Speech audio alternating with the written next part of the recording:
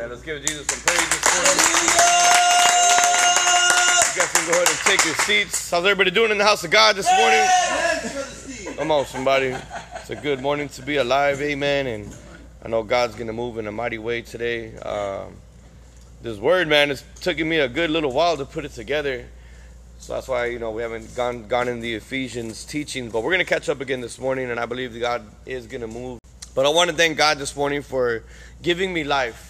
I remember, not caring about my life, not appreciating my life. But today I'm grateful for the understanding of the value of my life. And I'm also grateful to our pastors for continuing to teach us and lead the way as they feed us the Word of God. And also thank my beautiful wife for continuing to be my side-to-side partner in this battle, amen. But this morning, let's open up our Bibles to the book of Ephesians. We're going to go to chapter 4.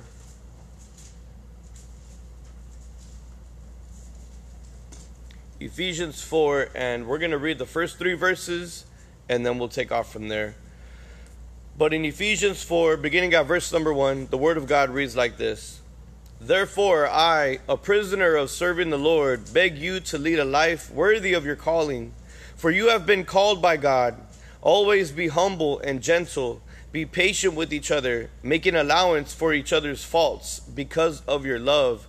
Make every effort to keep yourselves united in the Spirit, binding yourselves together with peace. Let's pray this morning. Father in heaven, we just come together at this place, Lord, and we come with our hearts and our minds open, willing for you to speak into us, my God. Ready, Lord, to grab a hold of what you have for us, my God. And we know, Lord, that there is a unity that not only have you already established, but that we are stewards of maintaining and continuing to progress, not only in the home, but through the church, my God. Help us, Lord, to grab a hold of the vision, to understand the commission that you've called us to follow, my God, and that we would all take our place, Lord, in building and battling for the sake of our family members, our loved ones, and the lost and the hurting all over the world, my God. Allow me to simply be your mouthpiece right now, my Lord. Let your word be spoken, that it would come through and minister to all of us today, my God. We thank you. We give you all the honor and glory, and in the mighty name of Jesus Christ, we all pray. Amen and amen. The title of the message this morning is Marching in Formation.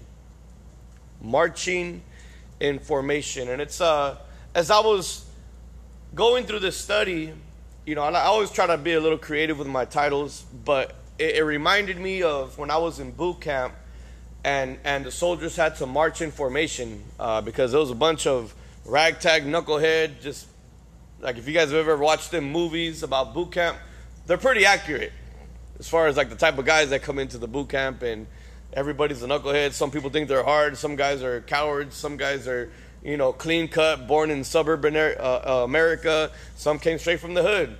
But you got all these guys together, and you have to make them march together in formation.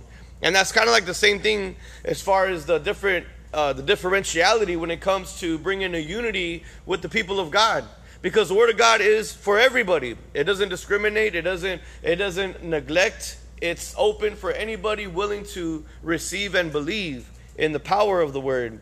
And in the first few chapters of Ephesians that we've already covered, Paul was giving us the basic principles and disciplines needed to inherit the great wealth of the richness of God. We went over the inheritance, right? We talked about the principles and the disciplines that we needed to establish. But we're going to see a shift as we get into the latter part of Ephesians here. We're going to see this next section turn into marching orders. It's going to begin to give us direction. The foundations, the disciplines, and the principles have already been laid down and explained. And now we're going to look at the marching orders, the direction, the commandments that God gives us going forward. Not only do we know the basics, but now it's time to put them into real use. And I love the unity that is emphasized in this passage that we're going to focus on this morning. Have you ever seen a group of siblings and all they do is they roast on each other, or they're clowning on each other, or they're fighting, but let somebody else out of that circle try to clown on them or fight them? What happens? They all defend each other. Like, hey, bro, hold up. I used to have my friend, him and his brother would always go at it. I lived on the second floor. They lived on the third floor. We're in apartments. I remember one time they were going at it so bad, and I walked in the apartment, and there was a pair of scissors thrown in the wall, and my friend was literally right there next to it. I'm like, what are you guys doing? They're like, man, I can't stand this guy, bro. And then like not even like a week later, somebody else is trying to get crazy with one of them, and they're both backing each other up. So it's like the brotherly unity in like a weird sense. You know, we hate each other, we can't stand each other sometimes, we get on each other's nerves, but underneath all of that, there is a love. There is a unity. There is a tightness. Don't get me wrong, they weren't saved at the time, amen. But let us consider the home. In the home, we get on each other's nerves. We don't always see eye to eye, but we need to keep the unity of Christ always in the middle, always in the foundation of what we're doing here. And this morning, we're going to go over 4 targets that are required to establish a unity in God. We're going to look at 4 requirements that we need to have when it comes to unity in God. Point number 1, there needs to be unity in diversity. Unity in diversity. Who can give me a description or a definition of what the word diversity means? To be divided? Not necessarily. Diversity is just a bunch of different people. Good. More like different. Basically, if there was to be a word that could wrap it up, it would be different. We live in a diverse city. Why? Because there's different races, there's different cultures. Man, it's increased so much just since the 90s. You look 20 years ago, you wouldn't see much of a third world population in Phoenix. You would barely see anybody. It was like you were unique if you had a friend that was somewhere from the Middle East. Like I can't remember the guy's name. We had a friend. We used to call him Apu because of Simpsons. But he was from like Arabia or somewhere out there. But like you could find no one else from the Middle East back in those days. But now, man, they got their own sections of the city. There's areas where you go into and they don't even speak English. They speak, whatever their dialect of their culture, their motherland is. But diversity is difference. It's a difference in culture, different races. But we want to talk about a unity when it comes to those different races, those different cultures. See, in the boot camp, there was a period when the marching training comes in. In week 6, the week was titled Camaraderie. Camaraderie, and that means mutual trust and friendship among people who spend a lot of time together. I believe in the home, we need to strengthen the camaraderie of our home. Your platoon is only as strong as your weakest member. And this week, this is the week where the men learn to count on their fellow soldiers. You have to be able to count on them. I remember my drill sergeant would tell me, like, man, I'm going to do my best to make a soldier out of you because one day we might be in a foxhole together and I'm going to need you to count on I'm going to need to count on you to watch my back. Because if we all know we only have 2 sets of eyes that look forward, that look one way, we can't see behind us. So you need to know that the soldier beside you is going to be able to be that other set of eyes that will watch the side that you're blind to. But the same thing in the military, man. When you're in the military, we're training for real war. Like I mentioned in the movies earlier, it's fun and it's exciting to laugh and joke about the antics of the boot camp. But in all reality, man, this is for real warfare. It's for real bloodshed. It's for real life and death situations, fighting for the freedom of the country, right? Same thing with the home, though. It's not much different. That's why I love how the military and the spiritual war that we fight today are so similar. Because life and death are on the line in the home. You do got to watch your brother's back, because if they walk out that door, without you fighting for them, without you trying, then they're liable to get hit by the enemy, a fatal blow. Bonds are formed and confidence is gained in the trust exercises that are implemented. In week 7 of the boot camp, it's entitled Confidence. Confidence in yourself and your platoon has been growing steadily over the past 7 weeks. Hand grenade training, live fire exercises, foot marching, and overall physical fitness are tested in the confidence week. In foot marching, I remember you had to learn a whole lot of positions, and the drill sergeant or the leader is the one calling the direction. They usually stand, attention. You have to stand up straight, forward, march, and then you got to always lead off on your right foot. The thing about these moves is that everybody has to be in sync. When they say forward, march, there's a pause and then a step. And everybody has to be in that step. They could say, to the right, march. That means you turn right. To the left, march. That means you got to turn to the left. And then platoon, halt. Everybody stops. At ease, then you could rest. But there's calls. There's calls for every move. Every move they make, they have to make in unison, and it has to be in formation. That means that everybody's got to be on the same page. Everybody has to be in unity, whether it's a diverse group, whether it's a group of different races, different cultures. You have to come together for the overall cause of what the mission is.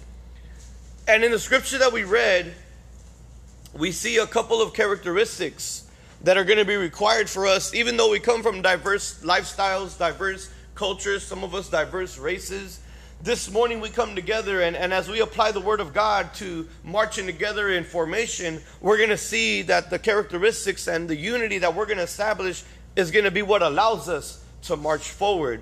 But the first two characteristics that we look at when we read the first text is humbleness and gentleness. We're still in point number 1. Humbleness and gentleness. Let's look at these two characteristics. See, we need to set our priorities in our walk with God. God first, our neighbor second, ourself last. That helps us to keep a pure heart when our motives, because when we keep God first, we're automatically humble. We're automatically humbled because God is greater than all things. He is a creator. We're the creation.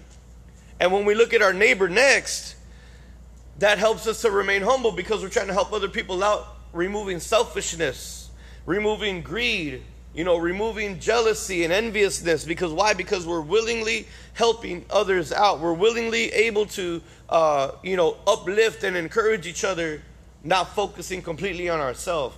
And then when we tend to ourselves lastly, that means that we've already exhausted a lot of our love and a lot of the power that God has given us to already serve Him. So when it comes to us, we don't feel like we're doing it all for ourselves. We don't feel like we're selfish people, and it keeps us humble. That's why it is important to know your identity in Christ. When we don't, then we spend too much time trying to figure out who we are, and we throw our priorities off. When you don't know your identity, you exhausted. You waste time, and you feel like everything that you do is effortless. It doesn't matter what anybody says because you already know. When you know your identity in Christ, you know you've been called to love God. You know you've been called to love people. You know that you've been called to keep yourself humble. It doesn't become a question. Why am I doing what I'm doing? Why do I even believe in a God that I can't see? Why do I even try to love these guys that don't love me back? No, when you know your identity in Christ, all that goes out the window because you already know why. It doesn't matter what anybody says because you already know. It's important because as your past tries to come up from whichever avenue it may come from, it keeps you focused on God when you know your identity without being distracted in who you're not and looking to who you're becoming. See, when the enemy tries to bring up your past, he's trying to bring up who you're not. He's trying to bring up a person that was an alcoholic. He's trying to bring up a person that was a drug addict, a person that was perverted by lust, a person that was beaten by pride, a person that was defeated by anger, that was defeated by depression, loneliness, sadness, whatever it was. When the enemy tries to bring up the past, you have to tell him, nope, that's not who I am. I'm growing into the man that God has created me to be. I can see a glimpse of who this man is. I don't know completely who he is yet, but I'm on my way, and daily I'm getting closer to figuring out who this man of God really is. In Romans 12, verse number 3, the Bible says, because of the privilege and authority God has given me, I give each of you this warning. Don't think you are better than you really are. Be honest in your evaluation of yourselves, measuring yourselves by the faith God has given you. That's why we got to be careful when we're boasting, or be careful when we play too much, because it's not a game when it comes to self-exaltation. It wasn't a game when Satan wanted to take the throne of God and he himself be worshipped. It wasn't a game when he got cast down from the heavens onto the earth and destined for eternal death. We got to be careful. It's fun to joke. I wanted to get on the brother the other day. I heard somebody say Jesus, and he's like, "Oh, you call me?" I was like, "Whoa, yeah, easy with that, bro. That's not a game, man. It's not a game. Your name isn't that. Nobody calls you that in the home." And if you really look at the name, it's the Spanish version of it anyway. Jesus. Come on, somebody. The next characteristic is meekness. Meekness. We've said it before that meekness is not weakness. It is power under control. In Numbers 12, verse number 3, it says that Moses was the most humble man on earth. But look at what type of impact he made as he led the deliverance of the Israelites from the hands of the Egyptians. Jesus operated in meekness. He exemplified gentleness and kindness. But when those hustlers were burning the people in the temple of God, a righteous anger developed within him. And he drove them out. But it was from a place of love. It was from a place of, man, you better have reverence for the house of God. You know, I don't care who you are or who you think you are. It's not going to go down like this in my Father's house. You're either going to get right or get out. Change your attitude or change your address. If you translate the word in Greek, there's a few definitions that it relates to. And we're talking about meekness. It translates to a soothing medicine, a colt that has been broken in. Everybody know what a colt is? It's a young horse. And it also refers to a soft wind. Now, I like this because I really didn't pay attention, but a medicine can have a powerful impact, right? Come on, drugs. Come on, somebody. But this is a soothing. It's like a soothing medicine. We've taken medicine before where the taste was nasty. The after effects were brutal. Like, oh, man, bro. You know, especially the come down. Come on, somebody. The kick. Brutal. But this says meekness is like a soothing medicine. Not only does it make you feel better, but it's soothing. It's soothing to your body. It's soothing to your mind. It's soothing to the soul. Meekness is something that is so powerful that can yet be soothing. A colt that has been broken in, that is a horse, right? I don't know if you've ever ridden on a horse before, but a horse can be a gentle, smooth ride. It's a powerful animal that has the capacity and the magnitude to inflict a lot of damage. Anybody that's ever been kicked by a horse or you've seen the videos, man, like the muscles, just looking at the muscles in the leg, I'm like, oh, no, I'm good, bro. Just the muscles, I'm like, man, that's about the size of the body of a bodybuilder. That's all muscle in just one body part. The leg, bang, knocks people back. It can paralyze somebody if it kicked them in the right place. But it says a colt that has been broken in. In other words, a colt that has been trained. To break a colt, to break a young horse with that power to be obedient and to listen and to follow directions. Meekness. And then lastly, a soft wind. We know that a breeze feels good. Man, when it's blowing just right, it's the right temperature. What do we do when we come across an AC? We could be walking all hot and then you're like, oh yeah, that's good. Oh, that's good. We just stop because it feels so good. And meekness is the same way. Let that heat turn up in that wind, though. Let the power of that wind begin to become more stronger. And all of a sudden we don't want it. We're like, oh man, this is too much. It's blowing me all over the place. But meekness, I want you guys to really grasp what meekness is, because God's saying you have the power to do a lot of damage. You have the power to do a lot of wrong. But when you allow the Holy Spirit to come inside of you with meekness, you're able to become powerful. You're able to remain a strong person, but be gentle, but to be humble, and to have that power under control that my Holy Spirit will give you. We know that we can do a lot of damage, and that's why it's important to know your identity. Because when the devil tries to come and remind you of a person that you were, what happens? We want to prove, no, I'm still hard. I'm still about it. I'm not a punk. And then we throw meekness out the window. Amen. Meekness helps you keep it under control.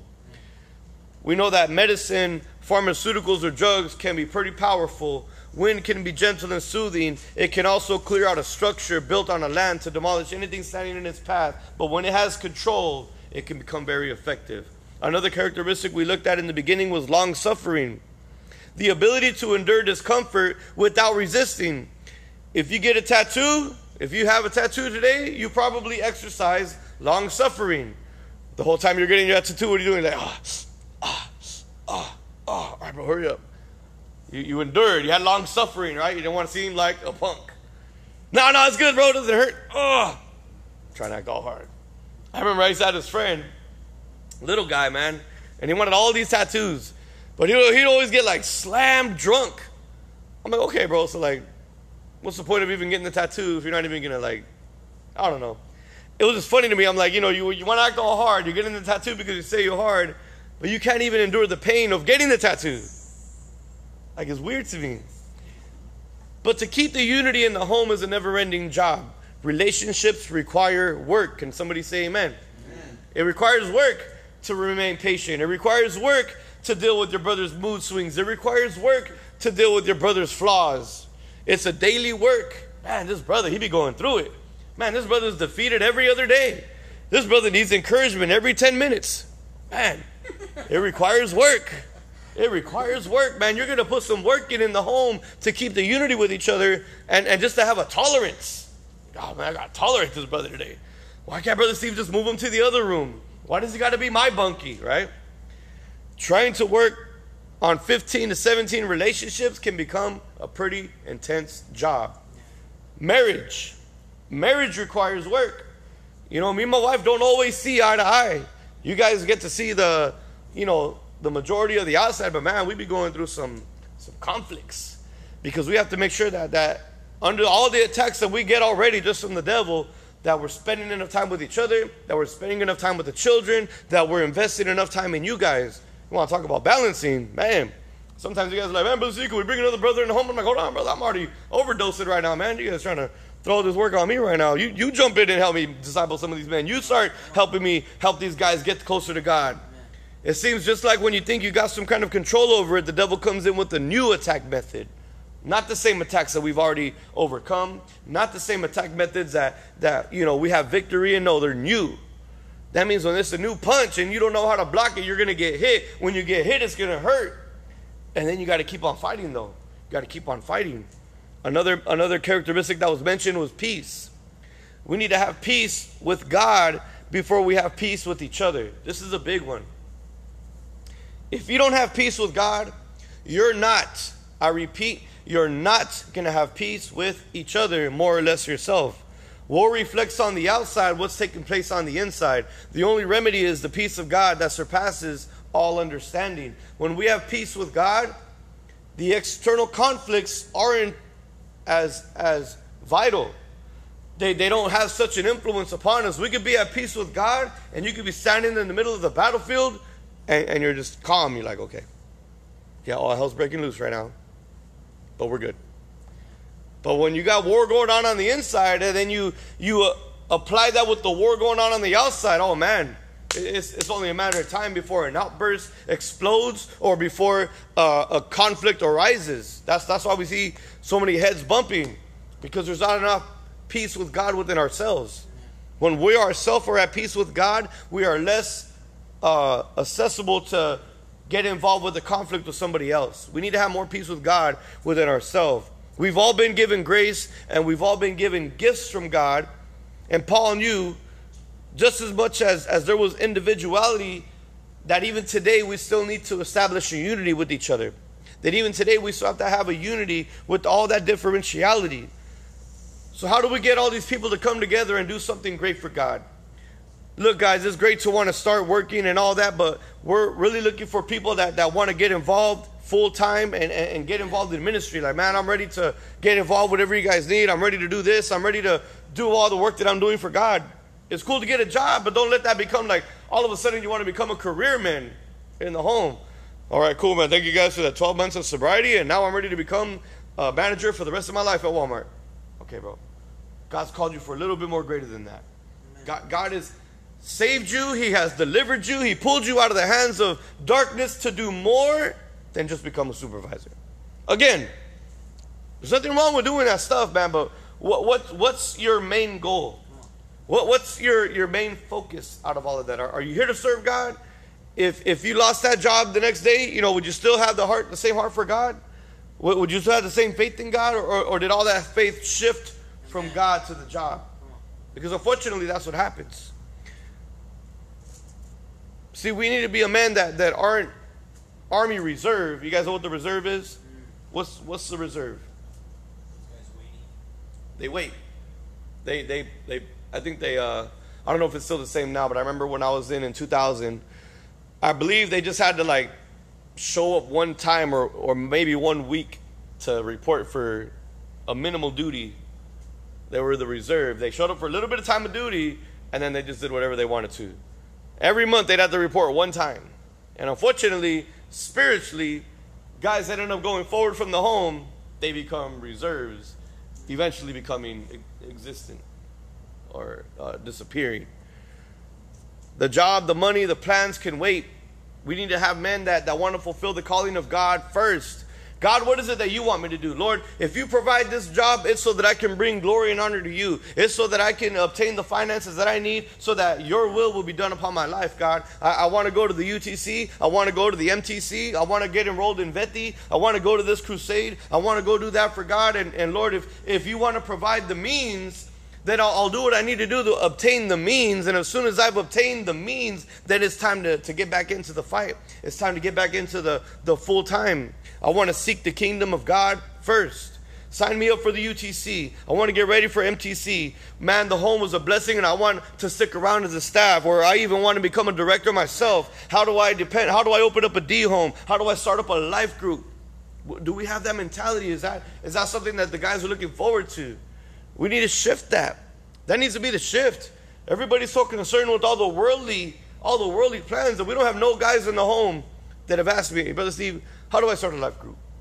Well, what's this D home all about, man? You know, I'm so grateful for what God did to me. I want to turn around and return the favor to other men. I want to turn around and help other guys get their life together too. I'm willing to open up a D home. I'm willing to, get an apartment with a few guys that graduate along with me. And we'll keep on doing what you taught us to do, so that we can open a bed, so that we can give more room to guys. And guess what? We'll even come in and preach. We'll even come in and spend time. We'll take them from time to time with us, and they can come spend time at our home. Are we catching it? I want to instill in you guys the vision of our ministry. I'm not trying to kick nobody out and send anybody out there friendless and liable to die. But we're trying to raise up men, man, that they're going to catch this vision, that know that they weren't just saved to fulfill the desires of the world, but to fulfill the desires of God. This is more than just us who's ready to take their position. Paul referred to the church as a temple, as a bride, as a mystery, as a body, as an army. We are soldiers this morning.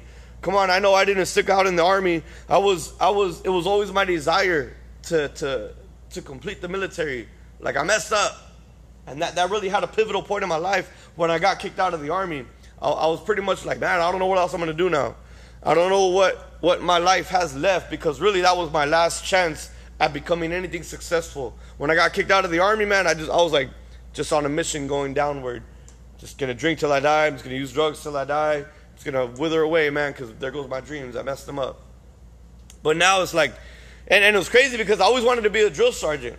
I remember going through the boot camp, and there was something about the way that the drill sergeants carried themselves, the way that they were on point, man. You wanted to see what an example of a soldier was, and look at a drill sergeant. They knew all the creeds. They knew all the values. They knew all the principles. They lived them. They were top, they were built because they knew they had to work with a bunch of knuckleheads, and at any time, any one of those knuckleheads could take flight on them. I admired them, and I was like, man, I want to be a drill sergeant one day. And it's crazy though, because like, not only did I get kicked out of the army, not only did I not get to become a drill sergeant, but now I'm in God's army. Hello. Now, not only am I a drill sergeant, but I'm a teacher. I'm in a sense a father. I'm a big brother. I'm a shepherd, and I get to feed and lead a group of sheep that needed the power of Jesus to help them get set free in their lives. And I want to see you guys become greater. I want to see you guys fulfill the calling of God upon your life. See, I'm not saying that you've got to throw away your dreams. I'm saying that you got to give them to God and ask Him to show you the way. I had dreams. I broke my dreams. I lost my dreams, but I put them in God's hands. And I said, look, God, there were a lot of desires that I wanted to fulfill in my life. There were a lot of hopes that I wanted to see come to pass. He said, give those dreams to me. And look what you're doing today. And look at how full your heart is. Look at how grateful you are. Look at the satisfaction that comes from doing what you do when it comes to doing it for me. Not to discredit anybody who is in the army right now, man. But man, I'd rather be a soldier for the army of God any day over the army of America.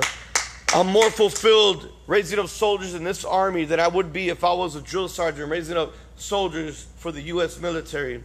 Look, if you want that good, if you want that fire, you want that flame, you want that good stuff, then you've got to get with God. Only God's going to give you the best.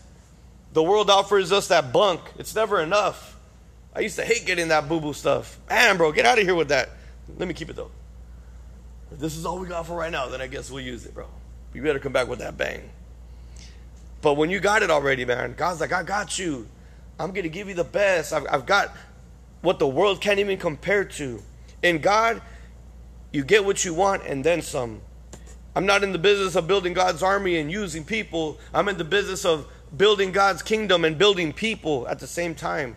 I'm not here to just say, look at me. I've got this many graduates. Look at me. This many guys have completed my home. No, I want to be able to say, man, look at this brother right here. Not only did I raise him, was I used to raise him up to be sober, but now he's doing the same thing. Look at this brother right here. He knows his position and he's building in the kingdom of God. Look at this brother right here. He's still in the ministry this many years later, and he's even doing more for God. He's returning the favor of what God gave to him. There's more fulfillment in that than being a supervisor, than being a manager, than being a drill sergeant of a platoon in the army. I'm willing to confront people and call out what needs to be dealt with in them today. If the world, it would have its urgency on a priority. If the attitude begins to affect the company, then people will get involved. That's the mentality of people of the world. You can do all that stuff out there, but you're not going to find true satisfaction, and eventually you're going to either fall out of that and find yourself back to where God saved you from, making yourself a whole waste of time in a huge revolving circle that you could have avoided, or man, just stick where God has you. Listen for his voice. Listen for his plan. Ask for his will to be done. That's why that prayer, it emphasized that. Let your will be done. Let your kingdom come, right? And then it say, all right, God, if I'm in the mood, then your will can be done. If my kingdom doesn't seem better enough, then your kingdom can come. No, God's already telling you, you're not going to find a better kingdom. There is no other better kingdom to build, and there is no other will to be fulfilled. It's not enough. The world wants you to listen with your ears. God wants you to listen with your heart. When you listen with your heart, you ask the right questions. You learn from each other's strengths. In Ephesians 4:4-6, the Bible said, this is continuing where we read earlier. Ephesians 4:4-6. For there is one body and one spirit, just as you have been called to one glorious hope for the future. There is one Lord, one faith, one baptism, one God and Father of all, who is over all, in all, and living through all. The second point this morning is unity in one. Unity in one. Let's break each of these down. One body. We are one body, one army, one church, one home, one temple. And I have to share what Paul wrote to the church of Corinth to get the parallel meaning of the body. You can write these verses down, 1 Corinthians 12:12-31. The human body has many parts, but the many parts make up one whole body. So it is with the body of Christ. Some of us are Jews, some are Gentiles, some are slaves, and some are free. But we all have been baptized into one body by one Spirit, and we all share the same Spirit. Yes, the body has different parts, not just one part. If the foot says, I am not a part of the body because I am not a hand, that does not make it any less a part of the body. And if an ear says, I am not part of the body because I am not an eye, would that make it any less part of the body? If the whole body were an eye, would you hear? Or if the whole body were an ear, how would you smell anything? But our bodies have many parts, and God has put each part just where he wants it. How strange a body would be if it only had one part. Yes, there are many parts, but only one body. The eye can never say to the hand, I don't need you. The head can never say to the feet, I don't need you. In fact, some parts of the body that seem weakest and least are important are actually the most necessary. And the parts we regard as less honorable that are those we clothe with the greatest care. So we carefully protect those parts that should not be seen, while the more honorable parts do not require this special care. So God put the body together such that extra honor and care are given to those parts that have less dignity. This makes for harmony among members so that all the members care for each other. If one part suffers, all parts suffer with it. And if one part is honored, all parts are glad. All of you together are Christ's body, and each of you is a part of it. Here are some of the parts God has appointed for the church. First are apostles, second are prophets, third are teachers, then those who do miracles, those who give the gift of healing, those who can help others, those who give the gift of leadership, those who speak in unknown languages. Are all apostles? Are all prophets? Are we all teachers? Do we all have the power to do miracles? Do we all have the gift of healing? Do we all have the ability to speak in unknown languages? Do we all have the ability to interpret unknown languages? Of course not. You should earnestly desire the most helpful gifts.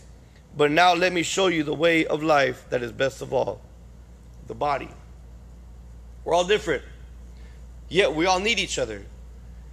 Some of us might not have the best position from what we think that the world agrees with, but God says that sometimes those are the ones that are the most strongest.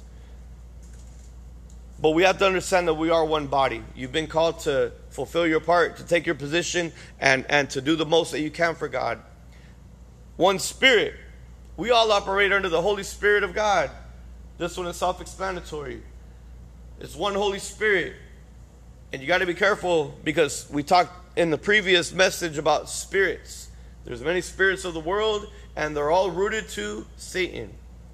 If you're not operating by the Spirit of God, the Holy Spirit, then you're in danger of allowing an unwelcome host into your temple that would lead you to destruction, to deceit, to defeat. It said that there was one hope of the future. What is our hope? That one day Jesus Christ will come back and that he will collect his church. And not only that he would collect his church, but that we would be a part of that collection. Come on now. That we would be included in the church. That when God comes back, that we're ready. That when God comes back, that we're serving. That when God comes back, we're going to have to say, wait, hold on, Jesus. Let me get ready real quick. I didn't know you were going to come right now. Let me ask for forgiveness of all of my sins. Wait, let me put my armor back on because I had took it off temporarily. No, when God comes back, that man, we're doing the work of God. That's why it is important that we remember what is the hope of the future. The hope of the future isn't to fulfill the desires of the world. The hope of the future isn't to fulfill the desires of our flesh. Do we see how those things can easily deceive us and distract us, derailing us from the calling of God? It said that there is one Lord. We all know the Lord, Jesus Christ, the Lord of all lords, the King of all kings. We proclaim his name through our life. We determine by the way that we live how we proclaim Jesus, because the words can say a lot. Oh, you're the Most High God. You're everything to me. But our body's speaking a whole different language. Our actions are saying a completely opposite thing. In John 14:6, the Bible says, Jesus told him, I am the way, the truth, and the life. No one can come to the Father except through me. There's no other way but one Lord. Only through Jesus Christ can we obtain access through the Father. You can't go around Jesus and think you're going to have access to the Father. One God. And then it said one faith. In 2 Timothy 2:2, the Bible reads, you have heard me teach things that have been confirmed by many reliable witnesses. Now teach these truths to other trustworthy people who will be able to pass them on to others. See, the enemy tries to bring confusion and division into the body of Christ. You must know the truth for yourself. You must believe in the Word of God for yourself. Your faith needs to be strong. That's why the Lord would always get on the disciples. Man, your faith is so little. Your faith is so weak. All it takes is a little storm to distract you from me. All it took was a little wave, a little wind to take your eyes off of me. You were doing so good. You were walking with power, with miraculous strength in the supernatural. And now you're drowning because you took your eyes off of me because your faith wasn't strong enough. We don't all have the same views on each subject or topic, but we must do our best to keep the truth in God as he reveals it to us, that it can be passed on to future generations. I've got to do the most. The way that I study like, man, I've got to be able to pass this on to my son. I read the Word of God and I apply the Word of God so much that, like, man, I got to pass this on to my daughter, because I didn't have nobody pass it on to me. And I know the mess, I know the destruction, the life of chaos and mayhem that I had to experience. God's given me such a gift to be able to pass on, not only just to you guys, man, but to future generations. That's why it's such a blessing to see the kids getting involved, the kids worshiping. You know, yesterday we had 2 young girls just singing for God. That these 2 young girls could easily be out there and caught up on social media and giving themselves to guys who don't really love them and throwing their lives away. but they're in the house of God and they're worshiping Him with the body, with the gift that God had given them. That's our future generation right there. That's the legacies that are coming after us. But are we doing enough that we are teachers? Are we doing enough that our faith is strong enough? Hey, I made it. Hey, I was able to overcome. Hey, God allowed me to be victorious, and it was only because of my faith in Him. And let me share my faith with you. It said there was one baptism. When we are converted, we become baptized with the Holy Spirit. That's the baptism that we're talking about, is the baptism of the Holy Spirit. When you accept Jesus and you make that prayer, God, I accept you as my Savior, you automatically become baptized with the Holy Spirit. We also acknowledge water baptisms in our church. But nowhere does the Bible ever say that you are required to be baptized by water in order to make it to the kingdom of heaven. Does everybody understand that? You don't need to be water baptized to make it to heaven. But you do receive the baptism of the Holy Spirit when you accept Jesus Christ in your life. There's nothing wrong with being water baptized. I've been water baptized. It's a proclamation that you make. I'll water baptize you right now in the lake at the park if you want to. It's basically saying that the old man has died and the new man has arisen. That's what water baptism represents.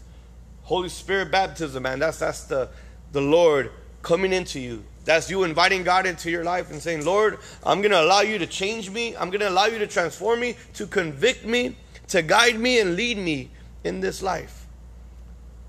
One God and one Father. We are all children of God. One God, one Father. And we must be careful not to fall to false doctrines or made up beliefs, because there's so many of them out there. We fight to preserve the unity of God. We must be a reflection of God's love to all people. Let's look at our next point. Continuing in our text, Ephesians 4, 7 through 11, the Bible continues to read, however, He has given each of us one special gift through the generosity of Christ. That is why the scriptures say, when He ascended to the heights, He led a crowd of captives and gave gifts to His people. Notice that it says He ascended. This clearly means that Christ also descended to our lowly world, and the same one who descended is the one who ascended higher than all the heavens, so that He might fill the entire universe with Himself. Now these are the gifts Christ gave to the church: the apostles, the prophets, the evangelists, and the pastors and teachers. Point number 3, one team, many talents. One team, many talents. You know, I think, and I'm not knocking any other sport, but I think basketball has some of the most talented players, man. Because everybody's on the court and they all got to do what they got to do, man, to bring that ball to the other basket. Don't get me wrong, football, I love football too, but you can't be like an all-star offensive lineman. You know, you're not like an all-star right guard. Rarely do we see those guys' names. Oh, man, this guy was such an awesome lineman, man. He protected that quarterback. I think there's a couple that have been, acknowledged. But like basketball, man, you could be a guard, you could be a forward, you could be, of course, the point guard. But, man, you're an all-star because you're right there on the court and you got to do what you got to do. I can remember the names of powerful men that weren't the all-time scorer. Dennis Rodman, he was a beast rebounder. A lot of men that would just rebound. There were defenders. Hakeem Olajuwon. He wasn't a high-scoring player, but man, you try to go up against Hakeem, he about to smack that ball out the basket and not count it as a what is it when it's not a block? Goaltending, right? No, it wasn't straight up. Now you got smacked, bro. He swatted you. But these guys, they had talents, and they came together as one team so that the team name would be magnified. And God also gave each of us a spiritual gift. Some of us are born with talents. Some of us are musically inclined. We're blessed with sports, or some of us are artistic. Some men know how to use tools. We're well with electronics and so forth. Those are natural abilities. But what we're emphasizing right now is the spiritual gifts. In 1 Corinthians 12, 1 through 12, we get a good explanation of spiritual gifts. In verse 1 of chapter 12, 1 Corinthians reads, now, dear brothers and sisters, regarding your question about the special abilities the Spirit gives us, I don't want you to misunderstand this. I know that when you were still pagans, you were led astray and swept along in worshiping speechless idols. So I want you to know that no one speaking by the Spirit of God will curse Jesus. And no one can say Jesus is Lord except by the Holy Spirit. There are many kinds of spiritual gifts, but the same Spirit is the source of all of them. There are different kinds of service, but we serve the same Lord. God works in different ways, but it is the same God who does all the work in all of us. A spiritual gift is given to each of us so we can help each other. To one person, the Spirit gives the ability to give wise advice. To another, the same Spirit gives a message of a special knowledge. The same Spirit gives great faith. To another, and to someone else, the one Spirit gives the gift of healing. He gives one person the power to perform miracles and another the ability to prophesy. He gives someone else the ability to discern whether a message is from God, the Spirit of God, or from another spirit. Still another person is given the ability to speak in unknown languages, while another is given the ability to interpret what is being said. It is the one and only Spirit who distributes all of these gifts. He alone decides which gift each person should have. The human body has many parts, but the many make up one whole body. So it is with the body of Christ. These are all parallel. You notice how we're in Ephesians, but we're jumping back to Corinthians, and it's like, man, even the word is just such in unison. It's such in unity. The difference usually relies on the glorification as far as the gifts and the talents go. As we grow up from children to adults, we find our natural abilities. Some of us could run really fast. Some of us could hold our breath. Right when you're a kid, you have stupid talents. I could put the most gumballs in my mouth. You know, I could count the fastest. Some people can add. Some people are like mathematicians. You know, what was that? I don't know if it was Bobby Fischer. One of the movies, man, where it was like a youth that he just was a math whiz as a kid. Chess, I think that might have been the chess movie. And then you got to play the game of chess, strategizing and already predicting the next move. Some people have these talents, but what we're talking about is greater than all of that. The spiritual giftings that God has given us. And again, when you are reborn, you are as an infant. You are as a newborn child in the Lord. But God wants to mature you and raise you up with the new gifts that He has given you. Warren Wiersbe said that the gifts God has given us are not toys to play with, but tools to build with. I like that. Because sometimes we do take these giftings for granted and we want to play with them. But God said these aren't just toys to play with. These are tools that I've given you to build with. That's why we are united as an assembly, as a body, and not isolated, because we can't do the work of God on our own. A lot of people out there, when you evangelize, you're going to come across them and you're going to say, hey, we want to invite you to our church. And they're going to say, I don't need to go to the church. I can worship God right here in my house. I don't need to be at an assembly of people. I'm doing the work of God right here. Nope. The Bible says otherwise. The Bible says that you must be part of the body, that the body can't operate with one body part. The Bible even said, how awkward would it look, a body made up of one part? No, you got to come to the church. It's biblical. You've got to be not only a part of the church, but a member of the church. Not only to be a member of the church, but you must serve in the church. You must build in the church. It is biblical. Let's look at some of these positions at the end of Ephesians 4 that we read. Apostle. Apostle is one who was sent by commission. This is back in Ephesians 4, 7 through 11. I think it was in verse 10 through 11 where he mentions these. A disciple is a follower and a learner. We're all disciples here this morning. I'm a disciple myself. We are followers and we are learners in the Word of God unto Christ. An apostle was one that was divinely commissioned. That means that God picked and chose them. We know the 12 disciples who became apostles, except for Judas, but then he was replaced. So it's still 12 apostles. These 12 apostles, out of how many followers did Jesus have?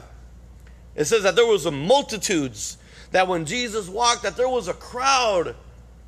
But God chose 12 out of that crowd. He said, you 12 are going to be my apostles. We're all followers in the body of Christ, but God's going to pick you. Yeah, you're going to stand out. Or you're going to do something great.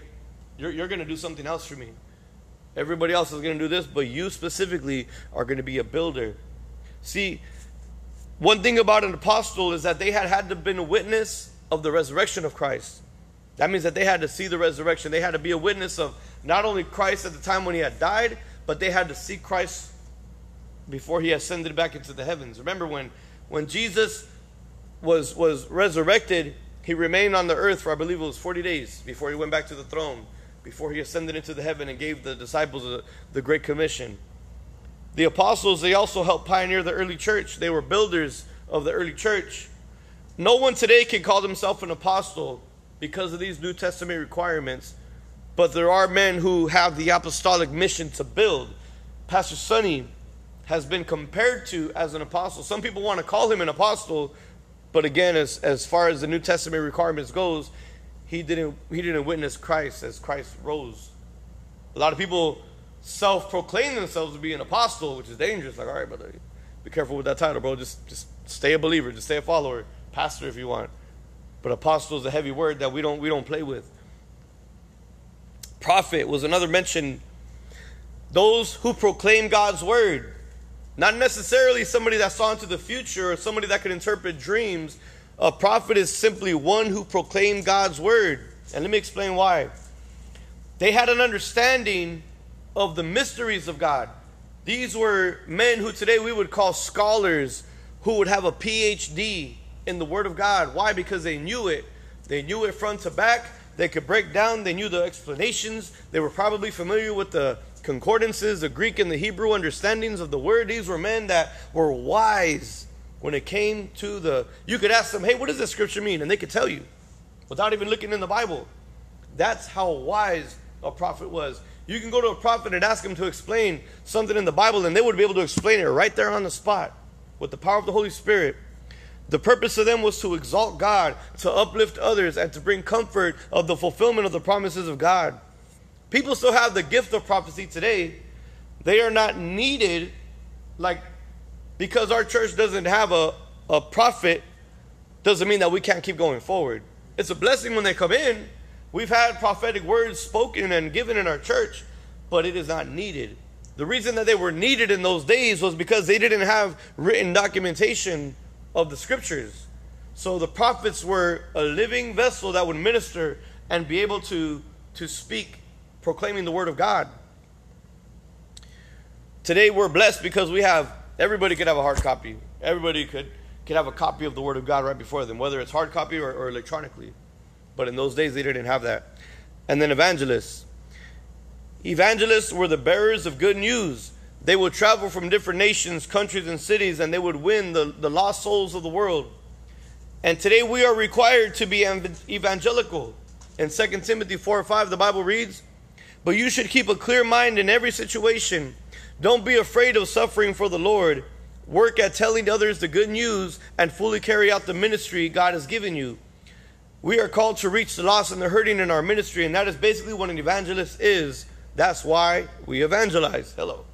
You don't need to be an evangelist to join the evangelism team. You don't need to have the title of an evangelist to go out there and let people know that God is real and that he loves them. But there are evangelists today that have an anointing to reach the multitudes. You look at Nicky Cruz. He's an evangelist who has been anointed so that when he goes up there and speaks to the crowds, that hundreds and thousands of people open their hearts and accept the Lord. Can you imagine doing that? We go out there, we get happy if we reach like 2. Man, we had like 2 people accept the Lord today. Woo! And nothing wrong with that, man. That's good. But God has anointed certain people to be able to reach the multitudes at a time, where they can say, man, I reached 2,000. Today, 2,000 people turned in, what do you call them? Comment cards or whatever those cards are, connect cards, that they've accepted the Lord. And then pastors and teachers. A pastor is a shepherd. That indicates that they are entrusted with the flock. It is a responsibility of a pastor to teach and lead the flock. The Word of God is the primary source of the needed nourishment for the growth of the flock.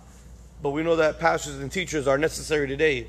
It is necessary to have the pastor of a church, to have the pastor of a flock, to have teachers that teach the Word of God. That's why we have leadership. All right, the last point this morning, guys, we're almost done. Just give me like 5 more minutes. Ephesians 4:12 through 16, as we finish the first half of this chapter. Their responsibility is to equip God's people to do his work and build up the church, the body of Christ. This will continue until we all come to such a unity in our faith and the knowledge of God's Son that we will be mature in the Lord, measuring up to the full and complete standard of Christ. Then we will no longer be immature like children. We won't be tossed and blown about every wind of new teaching. We will not be influenced when people try to trick us with lies so clever that they sound like the truth. Instead, we will speak the truth in love, growing in every way more and more like Christ, who is the head of the body, the church. He makes the whole body fit together perfectly as each part does its own special work. It helps the other parts grow so that the whole body is healthy and growing and full of love. Point number 4 this morning is church growth. And there's 2 types of growth here.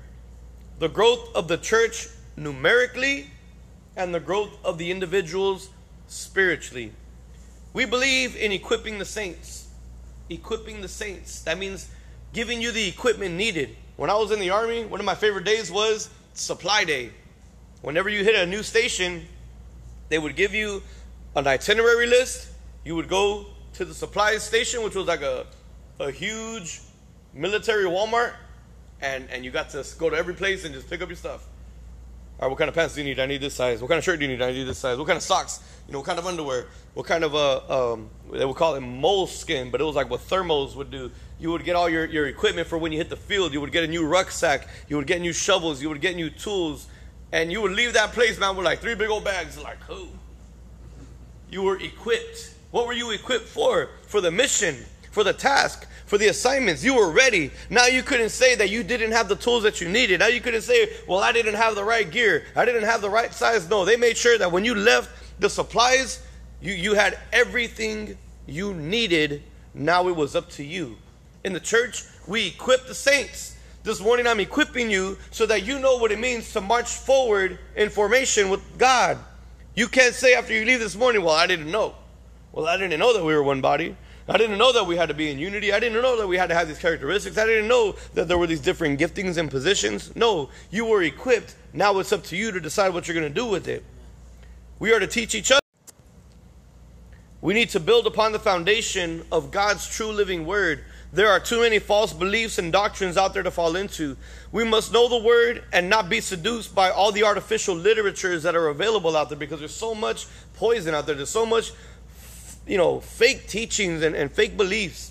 We need to couple the word of God with love. The Bible says to do it with love. Jaime. Did you give a definition for saint? For what? Did you give a definition for saint? A saint is a believer in Christ or a believer in God. So not necessarily like a santo like the Catholics believe, but a saint, basically if you are a believer and a follower of God, a person who seeks to be holy. When you couple the word of God with love, we find Proverbs 27:6, and it says, wounds from a sincere friend are better than kisses from an enemy. What is that saying? It says that man, you might not like the truth when it's spoken to you.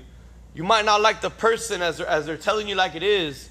But the Bible says, man, that the wounds from a sincere friend are better than the kisses from an enemy. That's why a lot of people don't come to church, because they don't like what they hear. Because the Word of God challenges you to change your life. The Word of God tells you what the truth is, and it reveals the lies of the enemy.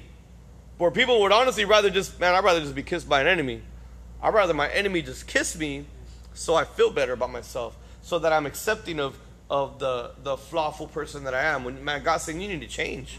No, you need to stop doing that. You need to turn away from this, and this is the path that you need to follow.